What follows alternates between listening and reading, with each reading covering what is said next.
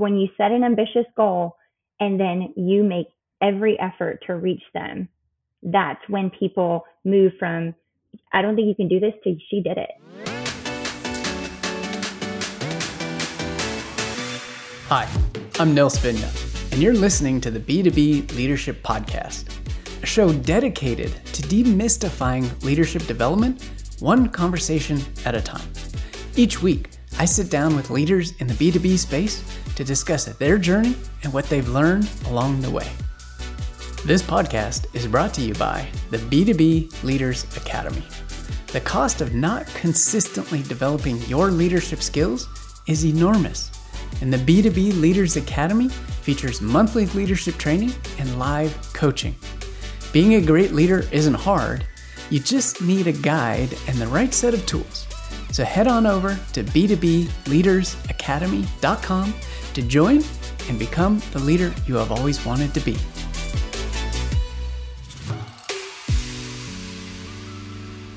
Hello, and welcome to another episode of the B2B Leadership Podcast. My name is Nils Vinje, and today my guest is Nicole Baxby. Nicole, welcome to the show.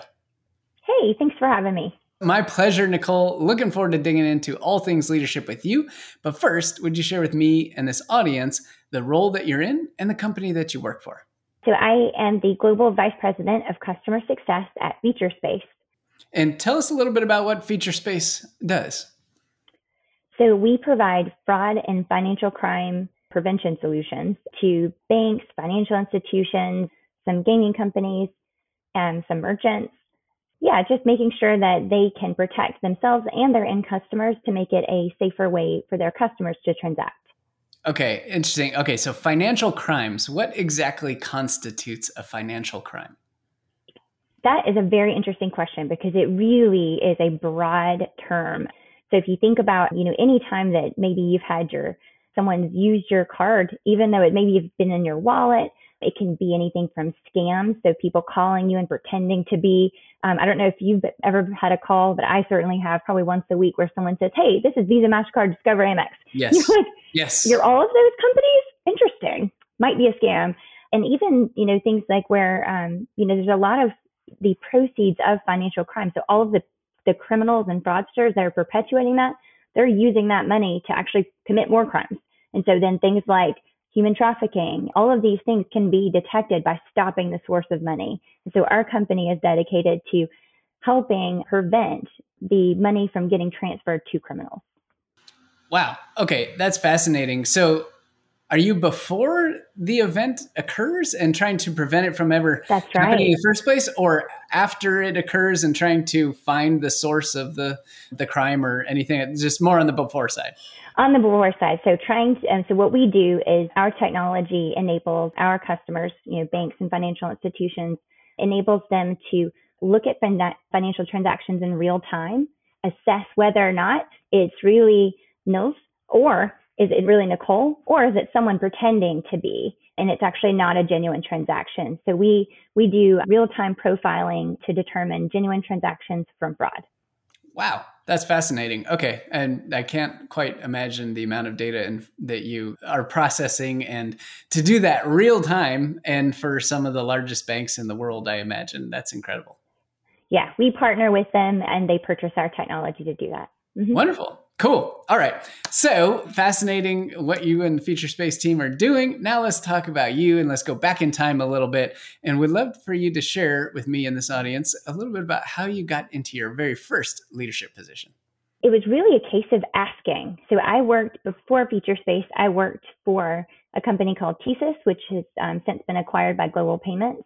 They were looking for people to go and lead some of the teams in the UK. They had opened up a subsidiary office for TSYS International based in the UK. And I was, I believe, 22 or 23 years old and was not qualified for the role they were hiring for, right, at all.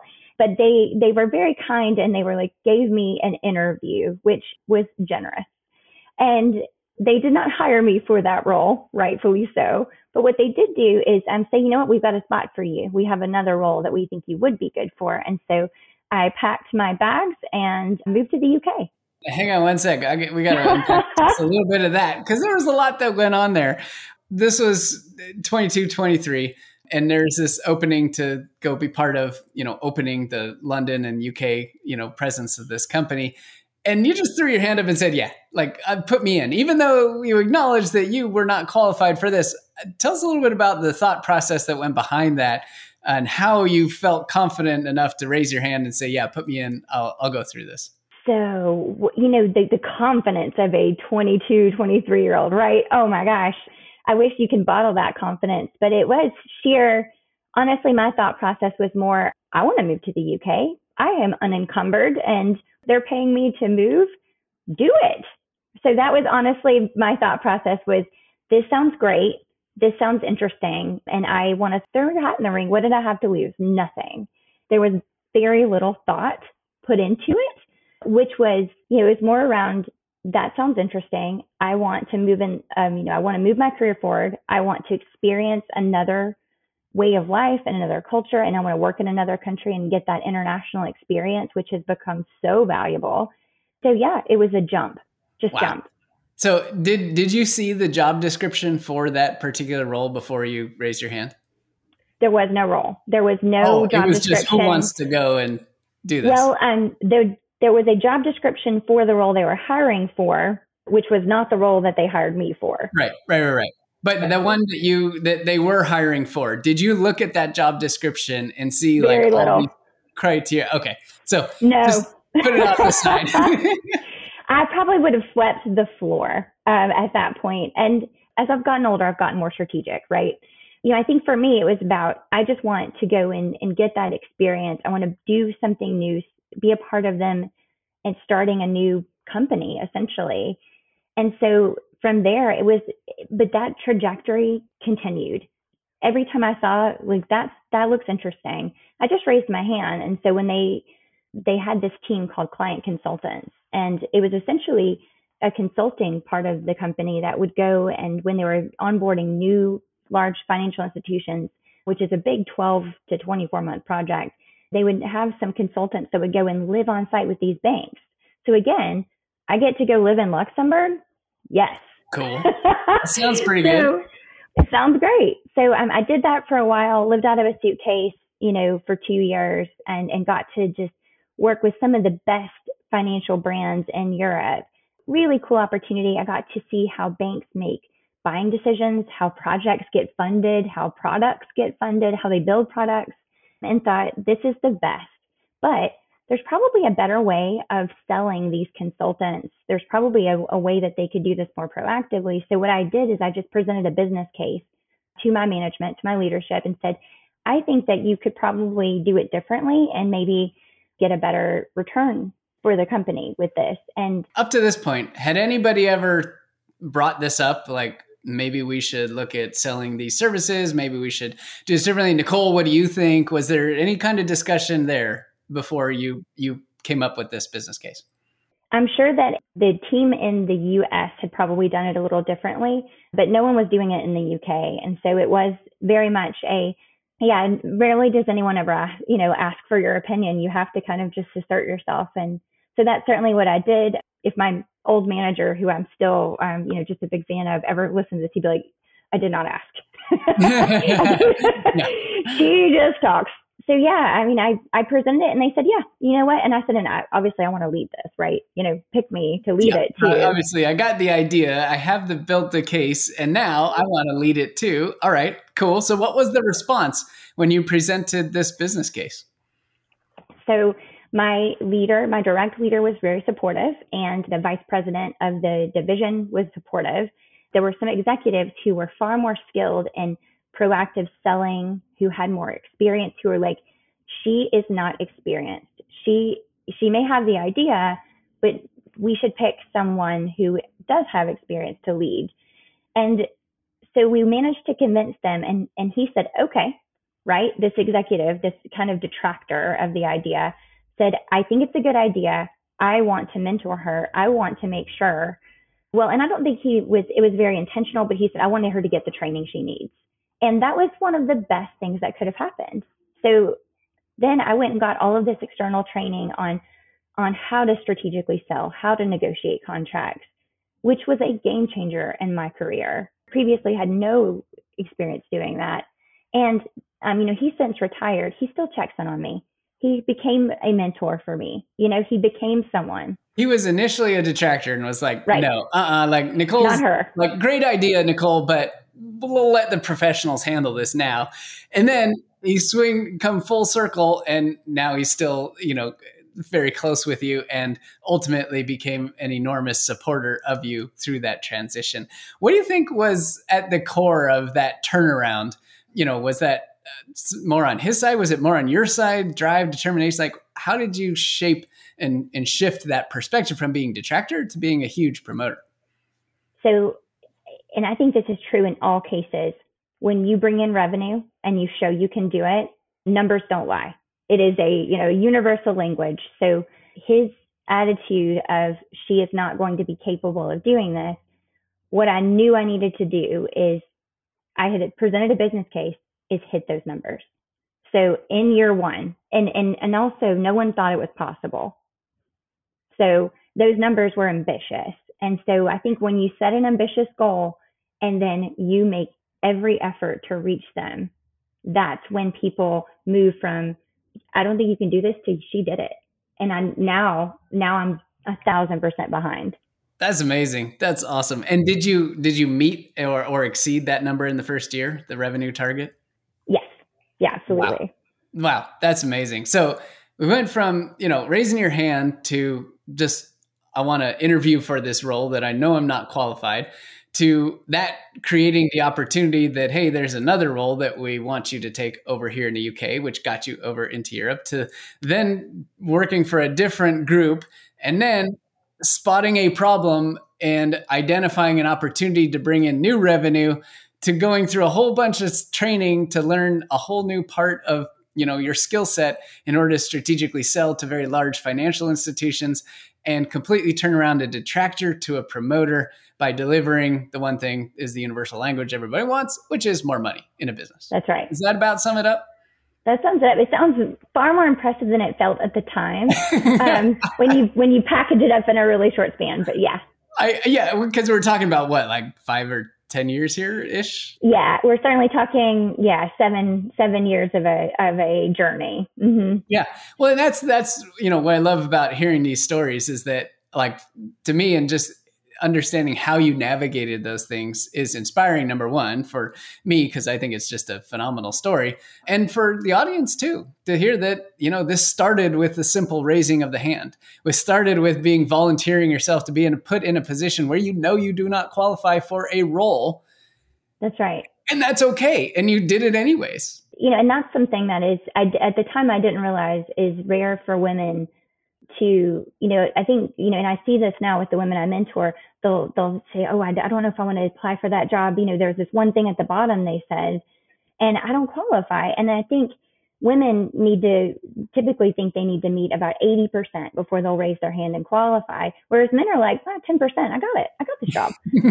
And so, it's really about trying to go, what, those job descriptions it's your dream job. It's your dream checklist of a candidate. You're not going to get it, but you're hoping you will. And that's why, now that I write job descriptions, I know this is best case scenario, but no one's ever going to meet all of them. I think that's a really powerful point of view, especially for women, is to realize that the job description was not written in absolute terms. It was written at all. It's written as the if the clouds parted and the light shined down from above, and this is the magical unicorn you get, right? And that's fascinating. And I don't think many people look at job descriptions that way. And so what advice do you share with the women that you mentor when they're coming up against a situation like that? We're like, well, I got most of this, but there's this one thing I really don't do. And I'm not really comfortable putting myself in that position. What advice do you share with them? My best advice is stop negotiating against yourself. Ooh, good one. Right? Yeah. So stop, give yourself a pep talk and go, okay, yeah. No, I haven't done that. I could do that. I can learn to do that. But also, here's what I'm really good at. Here's what I'm bringing to the table. Here's why you should hire me and pay me even more. Don't negotiate yourself down. And then also, one thing that I didn't know until much later in life is you can do benchmarking for yourself. So I reach out to my network of women in the industry who span all over the industry, all over the world. And I say, hey, how much do you get paid for this job? Mm-hmm. Because Yep. guess what? I'm very happy to tell them how much I get paid and how much they should ask for at their company. And no one told us we could do that until no one tells you can benchmark yourself. And so now I ask someone, hey, someone offered me this role. How much should I expect, or how much equity should I ask for in a company? I don't know the answer until I ask other people. Wow, that's powerful. And salary and comp is one of those, somewhat taboo topics, even amongst friends and colleagues and mentors, mentees, because I don't know, for whatever reason, it's just like we associate so much with the money that you get paid. Like, and if it's lower compared to somebody else and you find out, you might feel bad. If it's higher, then you might feel bad too. I don't know. Right. But I love how you just make it just plain and simple, just benchmark against yourself, get the data so you can at least make an informed decision next time. Especially if you're empowering them to ask for more. So like basically, I'm on your team. I want to help you get more money. And therefore, for me, it's not about feeling shame or anything. I mean, at the end of the day, like I'm on team whoever I'm talking to or mentoring. So, or asking to mentor me on a particular topic. I think there's probably a mindset of shame tied into money or something like that, and it's just not helping anybody. No, I agree 100%. Interestingly enough, I've done some work with a money coach because I had a set of beliefs about money that were limiting me and where I was in my life and what I was doing. And this was in the last couple of years. And it was absolutely fascinating what I discovered, all the stuff, the beliefs that came from long, long ago, upbringing, family environments, culture. All of that played into how I view and think about and deal with money. And it is so fascinating that all that was just under the surface for pretty much my entire life until I got to a point where I had a situation where it was like definitely not what I wanted to do. And I realized I needed help and I asked for help and I hired a money coach. Literally, the term was money coach was what her title was. And I was like, it's like financial therapy. It is. It totally is. Right. I am so interested in this. I am going to get the details later. Oh yeah, absolutely. I'd be happy to share the contact info. Yeah. It was absolutely a wonderful experience. If anybody else is interested as well, happy to just reach out to me directly and I'm happy to put you in touch. But the exercises, one, I'm a leadership coach, so I know what coaching is like. However, there's a lot of different ways that coaching can be applied in life, in leadership, in money, in relationships, in, children, the whole 9 yards, right? So this narrow niche going down on the money side was just so revealing. And every session I had with this money coach, my mind was blown every time. And I was like, okay, yep, now I see why all the behaviors I did stack up and look exactly like that. And it gave me the tools to be able to make different choices, which was most important for me at that time. We'll get back to the interview in just a minute. This episode is brought to you by the B2B Leaders Academy. The cost of not consistently developing your leadership skills is enormous. The B2B Leaders Academy features monthly leadership training and live coaching. Being a great leader isn't hard.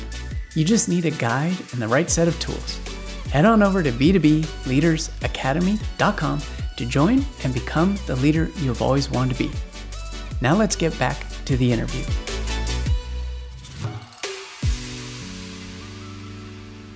So, shifting gears a little bit, we're in the midst of the Great Resignation, right? Still going on. And employee retention is at the top of everybody's list. And would love to hear your thoughts on how to retain not only your best talent, but just your talent, period. Because quite frankly, for a large percentage of the professional population, there is a great opportunity somewhere else going on right now. The demand is incredibly high, especially in certain fields.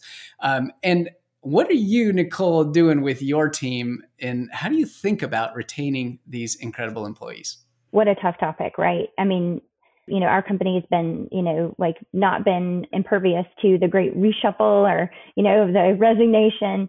And the thing is that Featurespace really prides itself on having just absolute top talent. I mean, I've had such imposter syndrome coming in where, a huge portion of our team have come from Oxford and Cambridge and Harvard and, all these amazing, they have amazing academic and professional backgrounds. And so, my team for me is about the way I structure leadership. One, I've learned a lot about just as much about what not to do as a leader as what to do, and so I really do try to think about what is the leadership style I wish I had had. I also, and you probably even know this just from having the few chats you've had with me, is I just have no way of being not authentic. It's just kind of in my DNA. I believe in authentic leadership. I believe in leading with vulnerability. I believe in saying, this is hard, let's work through it together, and I also know that I'm ambitious. I have a career journey that I'm on. They are too. And so for me, it's about understanding, what do they need from this role? What do they need from me as a leader? What are they trying to learn and grow in their career? How do I invest in that? How do I personally invest in that? Get them the training that I've been afforded, get them the opportunities that I've been afforded, and be the leader that they're excited to work for, because if they see in me that someone who is going to, they'll be able to learn from, that's going to make sure that, like, if my team is successful, if the individuals have a success, they are going to get to show that success to the senior leadership team. I don't want to be like the layer that then goes, oh, I did that. But also, if my team fails, if the individual fails, I do own that. That's my failure. Yep. Yeah. Absolutely. Oh, I love it. Those are such incredible key points. And I love how you said, you can't not be authentic. And from our conversations, I'm with you 100%. That's why I love, having this chat. I know exactly what I'm going to get when we talk. And I imagine that your team knows exactly what they're going to get too. There's no pretentiousness. There's no positioning or posturing or whatever it is. It's just, this is Nicole. Like, this is how I run. And that I think is such a critical piece. And, wherever people are in their leadership journey, I think can get missed sometimes, because we start looking outside and say, well, what is the expected thing for someone in this role, whether it's manager, director, VP, C-level, whatever? What is the expected behavior of this? And that can cause a little bit of conflict, because you're comparing yourself to somebody else that's out there versus being true and authentic to who you are, which is frankly how you got to where you are today. Is that fair? Yeah, no, I think that's a great summary.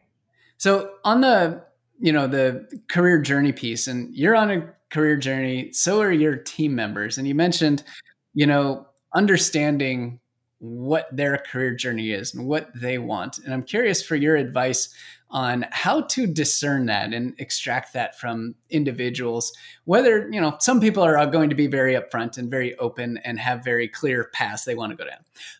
Others, probably not so much, maybe a little bit more reserved, not 100% as sure, maybe a little bit less confident, perhaps dealing with some imposter syndrome themselves. What advice would you have for other leaders for how to get to know what is beneath that individual to ultimately help support them grow and develop as you see, what potential they have? That's such a good question. And it's different even in cultures, because my team are, Singapore, UK, and the US. And so culturally, the British are a lot less willing to just be like, oh, here's all of the information. It is really about, kind of me saying something, kind of giving my personal details on, hey, just so you know, I appreciate that you may not want to spend your entire life at Featurespace or whatever company it is. And you also may have ambitions that lie outside of the industry. Some people are going to want to go open up their own organic produce, subscription service or whatever it is. There are people that don't live and breathe fintech. I kind of do, but but some people don't. And I think it's fine for me to just kind of put that out there to make a safer space to say it's okay, but also to be really genuine. And so if I know that they're ready to move on, my network is their network. I will make a call. I will genuinely do whatever it takes, because guess what? People come back around and they'll work for you again. And it may not be at this company, it may be at another company, but I really want to make sure that people feel safe enough and supported to go, if they're doing a great job for me, then I absolutely want to support them as they move on in their career. Yeah. That's it speaks volumes to who you are, your personality, your leadership style. The different cultures piece is interesting. And I think it's a really good reminder to always remember who is on the other side of this and the fact that they don't see things the same way as you do, most likely. Even if you're in the same general vicinity or same general area or same general stage of career. But putting it out there that not your entire career may not be at this company might be a little bit jarring for a few people. I'm curious, what kind of reaction have you seen when you shared that? And they're like, wait, what are you saying? Like, hold on. All we talk about is how great this company is going to be for the next 10 years and whatnot, right? What kind of reactions do you see when you share that honest level of, it's highly likely you won't be here forever. That's okay. If they do, amazing, right? I mean, I'm great. I mean, I stayed at TSYS for almost 11 years. And so that's a really long, if you think about, how many years you work, it's a huge percentage. And so there are people who are very happy to work their way up the corporate ladder in the same company. And sometimes that really pays off, you do really well. Some people hop around. I think in Europe, it's far more common to stay somewhere for 3 to 5 years. That is culturally what happens, and at least in the industry I'm in. I think it would be naive to not appreciate that that's reality, but also be very supportive of people's ambitions. So some people really are very happy to stay at their, in their company and just work their way up or stay in their role. Some people don't want to be a leader, and those people are gold. That is not something to go, sorry for them. No, those people are gold. You want those people in your team just as much, and you want to develop them in other ways.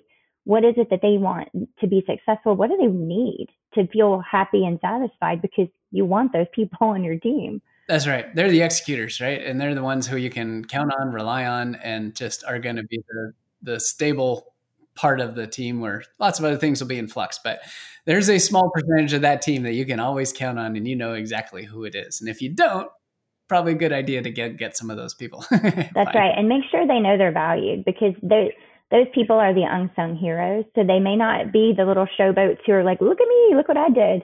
There's value in both kinds.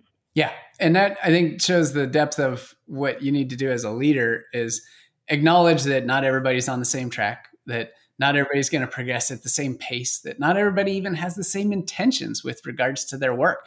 For some people, it is a means to an end. And for some people, it is the end in and of itself. It just depends on the individual. But by asking the questions, by getting to know them, by putting it out there that, hey, this is not a sentence for the rest of your life. Like, it's okay. Let's write the story together, and I'm here to support you. I love how you phrase that. And the last piece of my network is your network. I mean, what an incredible, supportive thing to feel, to know that your VP in this case, like, has that network available and would help and support you regardless of even if you were leaving the organization. Like, that speaks volumes, and I imagine is pretty well received on the other side.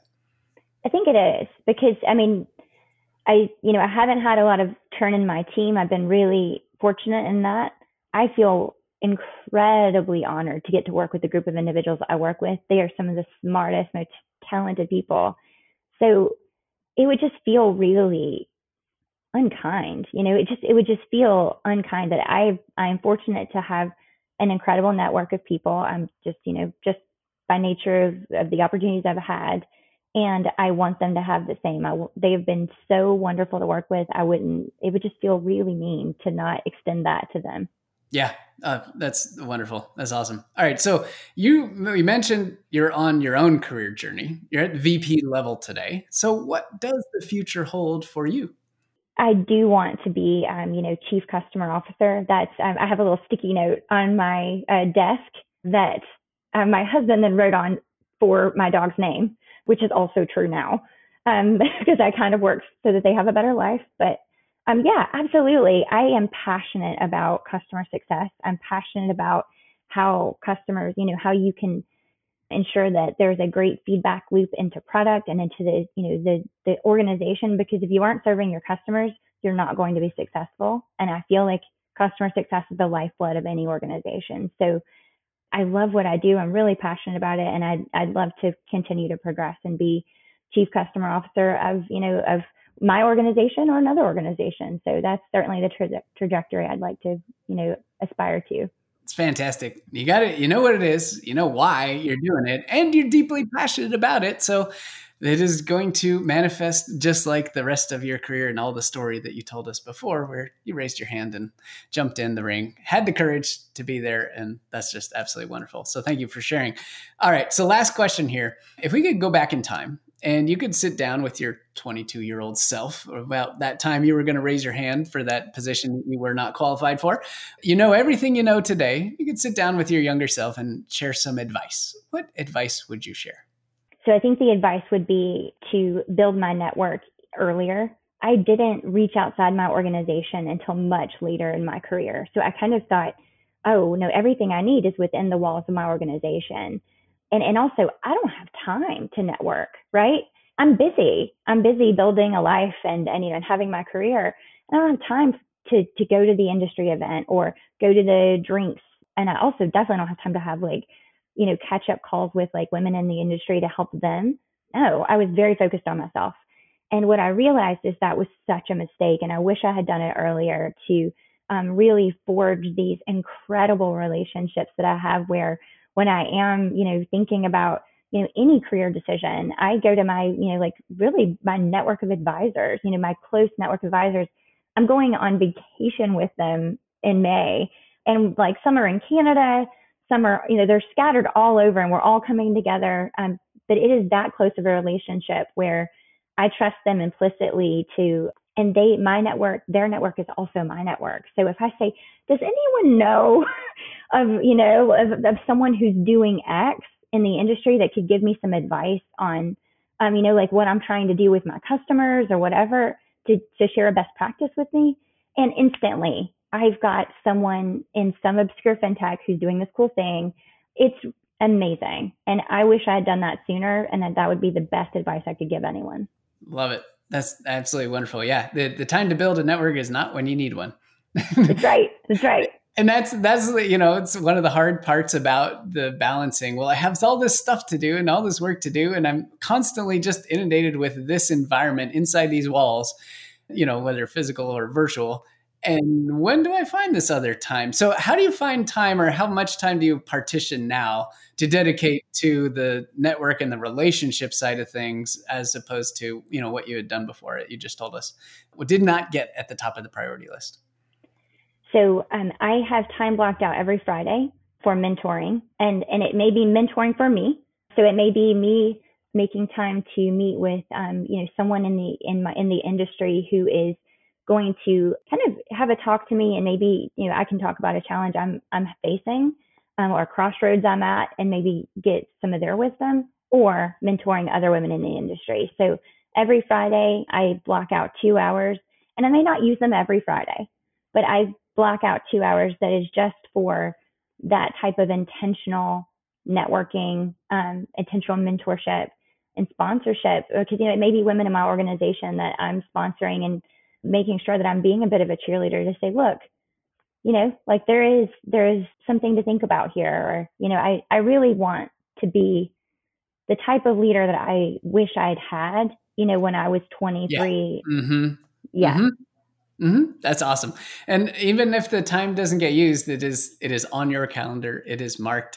It is consciously and subconsciously on your mind that this is an important piece. It deserves my time, and I'm going to dedicate it to it. And I absolutely love that you have that set up. Wonderful. All right, Nicole. Well, it has been an absolute pleasure to talk with you today. You have such an inspiring story, such incredible enthusiasm and passion for your work and for your team and for leadership as a whole. So thank you so much for sharing your stories, your expertise, and your wisdom with us. It's been a pleasure. Thank you so much. My pleasure. All right. Take care, and I'll talk to you soon. Bye. Thank you for listening to the B2B Leadership Podcast. If you enjoyed this episode, I'd welcome you to subscribe and give the show a 5-star review. You can see the show notes and all of the resources mentioned in today's episode at b2bleadershippodcast.com. As always, I'm Nils Vinja, and I hope you'll join us again next week. Take care and have a great rest of your day. This podcast is brought to you by the B2B Leaders Academy. The cost of not consistently developing your leadership skills is enormous, and the B2B Leaders Academy features monthly leadership training and live coaching. Being a great leader isn't hard. You just need a guide and the right set of tools. So head on over to b2bleadersacademy.com to join and become the leader you have always wanted to be.